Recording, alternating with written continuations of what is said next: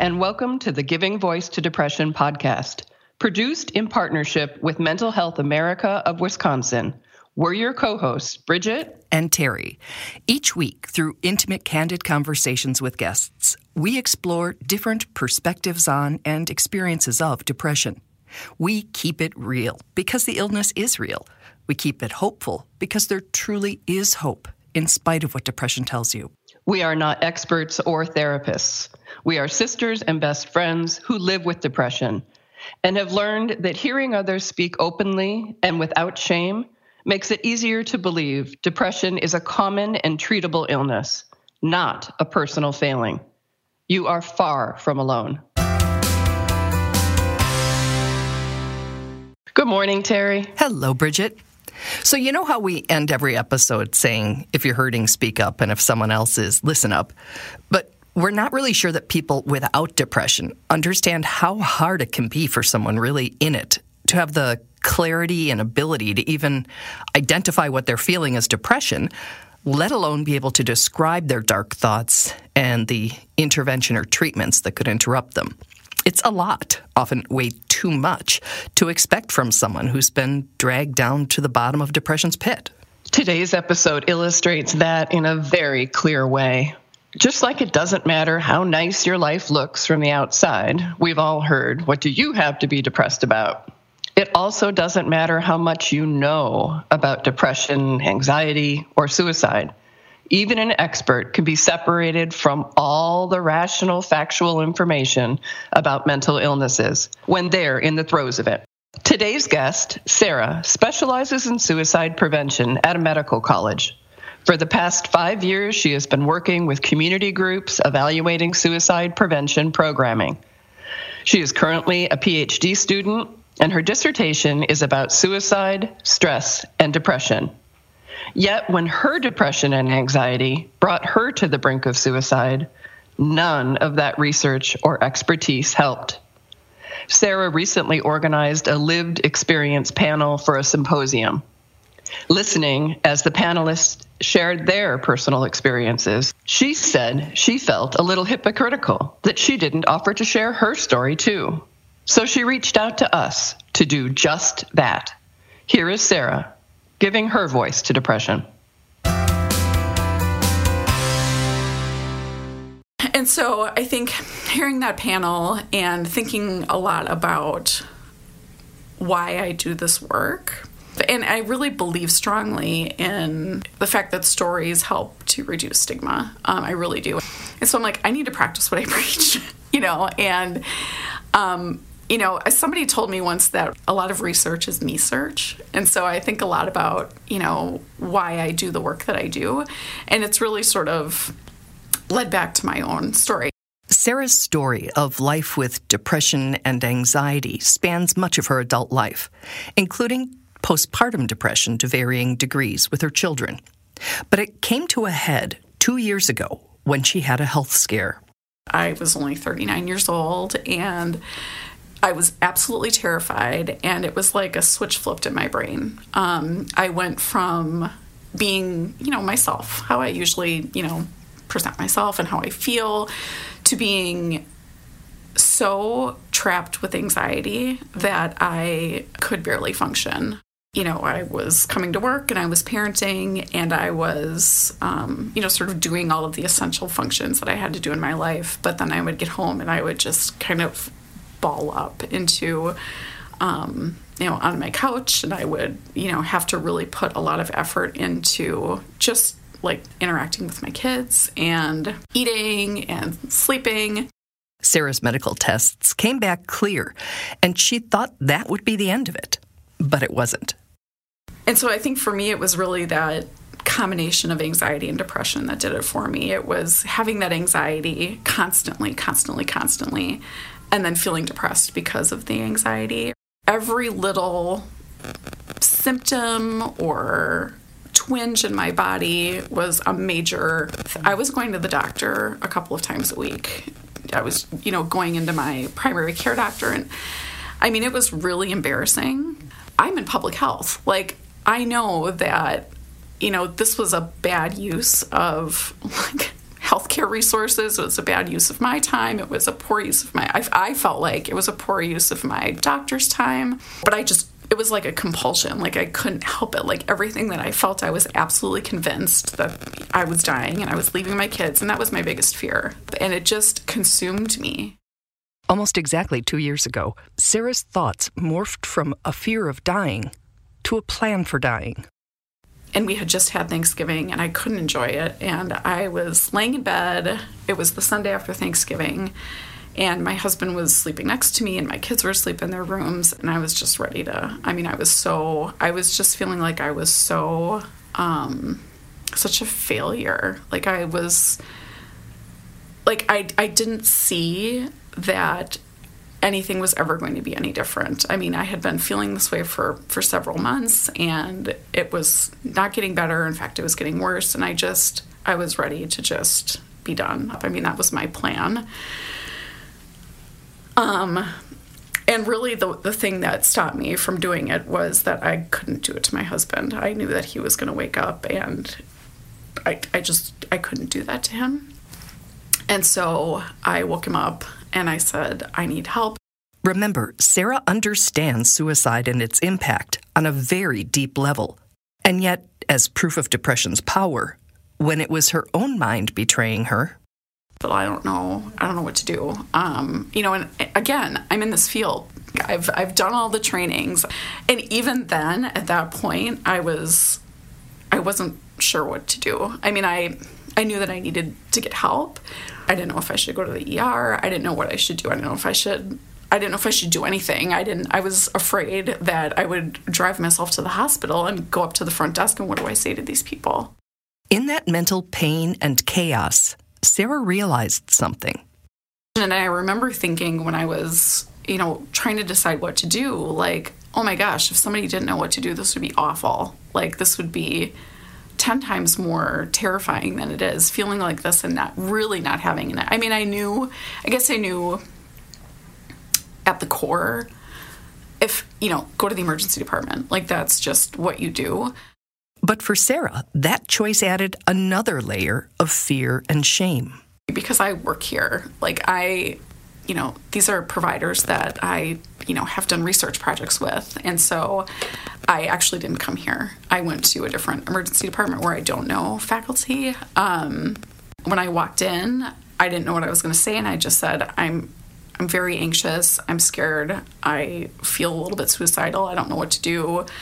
And they got me back right away. And I was just really open and honest about my feelings and what I was. If they asked the question, are you thinking about killing yourself? Say yes. You're not going to get arrested.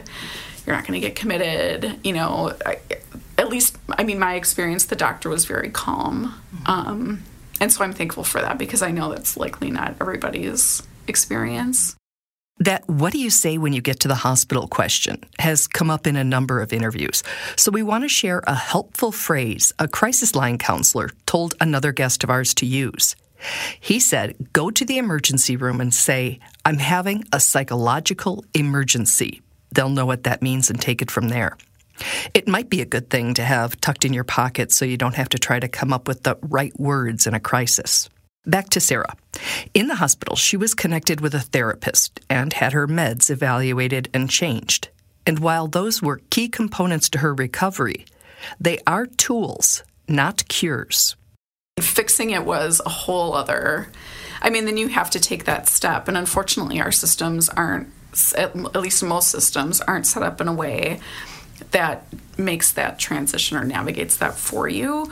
So you have to sort of be your own advocate. Okay, I'm going to make an appointment with my primary care doctor now. And it was another probably 6 months before I started to come out of it. There were definitely plenty of days when I sat wrapped up on my couch under my weighted blanket, knees up to my chest, just frozen in place where I couldn't imagine feeling like I was going to be able to get up and go to work and listen to music and go for a run and go out to dinner with my husband. But I did. I'm very thankful for my primary care doctor, being very open and honest with me that things were going to be difficult, and this is not something that's going to be solved tomorrow, that you've got to stick with the medication, you've got to work with the therapy. And it did. But it was quite a long journey for me.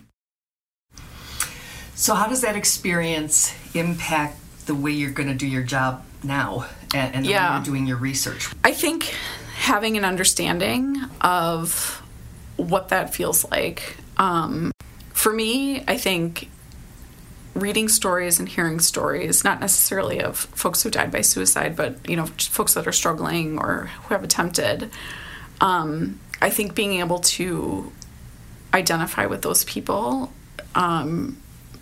brings an empathy to my research that I didn't have before. It's definitely strengthened my desire to do this work and desire to try to do something about this. I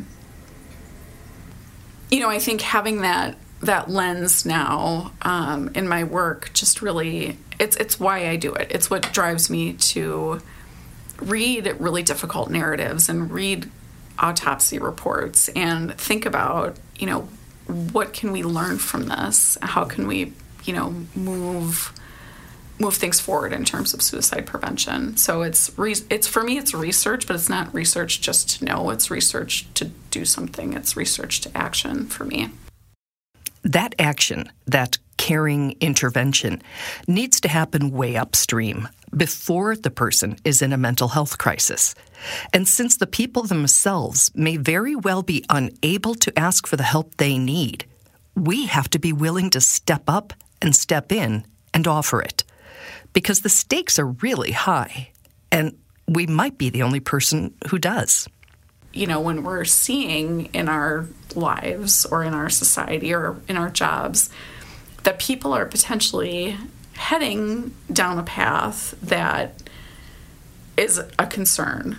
If we know these people, if we know their lives, we know their situations, and something is sort of not quite right, how do we not put it on them to navigate their way through the system? How do we kind of wrap around them and help them get the care that they need? Because that's part of the problem that I have with a lot of the information that's out there, especially about suicide prevention and those sorts of things, is I feel like it puts the onus on the person who is in a crisis or the person who's suffering to go get their own help, and that just is so wrong to me. Like, you're not in a space to do that for yourself. So I think we really have to learn to take care of each other and know what that looks like and know what that means.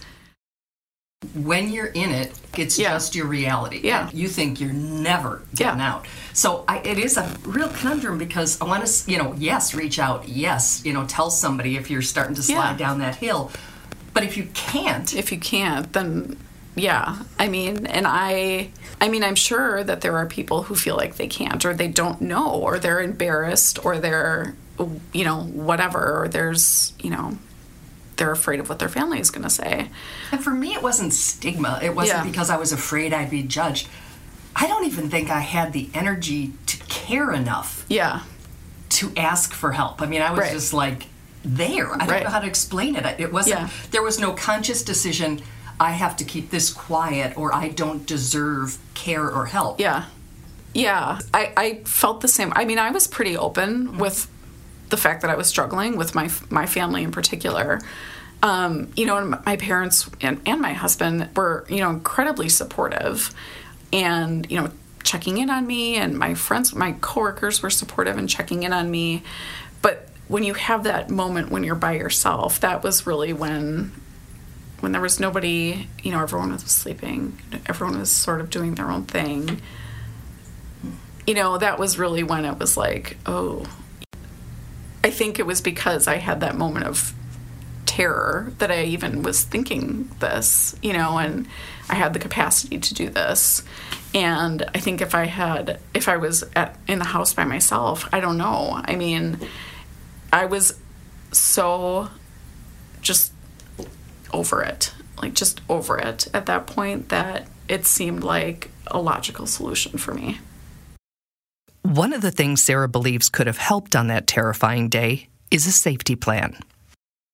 The ones that I've seen are really focused on understanding who the people are that you can reach out to, knowing your doctor's information. One thing that I think is important is knowing your insurance information, having that written down in a place where you can grab it. There's a component on safety plans about means restriction. So, if you have a gun in the house, making sure it's locked up and, all of that, or having medication in a lockbox, things like that. And then there's a component on there, things that I want to live for. And I think if I had a safety plan, my thing would have been my family. And so it's kind of just that document that really helps sort of when you're in that place thinking about, what those things that you need to know to keep yourself safe. I just think it's so yummy, Sarah, when you said wrap around them and help them get the care that they need. Because as we've all said over and over again, depression makes it pretty hard to do that for yourself. It certainly does. And that is why next week we'll be devoting the entire episode to talking about the value of having a plan in writing, which Sarah said would have helped her. Next week, we'll walk you through how to make one. We'll give some links to some apps and templates to help you create one. They're the mental health equivalent of having a backup generator on hand. You may not need it, but in an emergency, you'll surely be glad that you planned ahead. Big thanks to Sarah, because in her profession, it'd be very easy to sort of stay in the background and let it be, let her expertise speak for her as opposed to her experience. And it's a really helpful and beautiful thing that she was willing to do both. Yeah, absolutely. It's not their story. It's our story now. Exactly. Right? Exactly. There's something I want to bring up, Terry, and it's that we have a really robust Facebook community. Mm-hmm. And we have a lot of listeners on the podcast, but the two groups seem to be different people, which is fine. But I would really like to sort of put out there, I guess, an ask for those of you listening. If you could jump over onto our Facebook page, check it out, see if the community resonates as a supportive place and tool for you. And if so, subscribe and join that community as well. You can search for Giving Voice to Depression in the search box on Facebook, and it'll bring you right there. We'll also link to it with this episode. Thank you again, Sarah. Bye, Bridge. Bye, Terry. We truly hope that our podcast brings a little more understanding, helps you better articulate your experience of depression, or better understand how to support someone else's. We invite you to join us for daily posts on the Giving Voice to Depression Facebook page and on Twitter and Instagram at Voice Depression. It is a comfort to be among fellow travelers on depression's dark road. And remember, if you're struggling, speak up. If someone else is, listen up.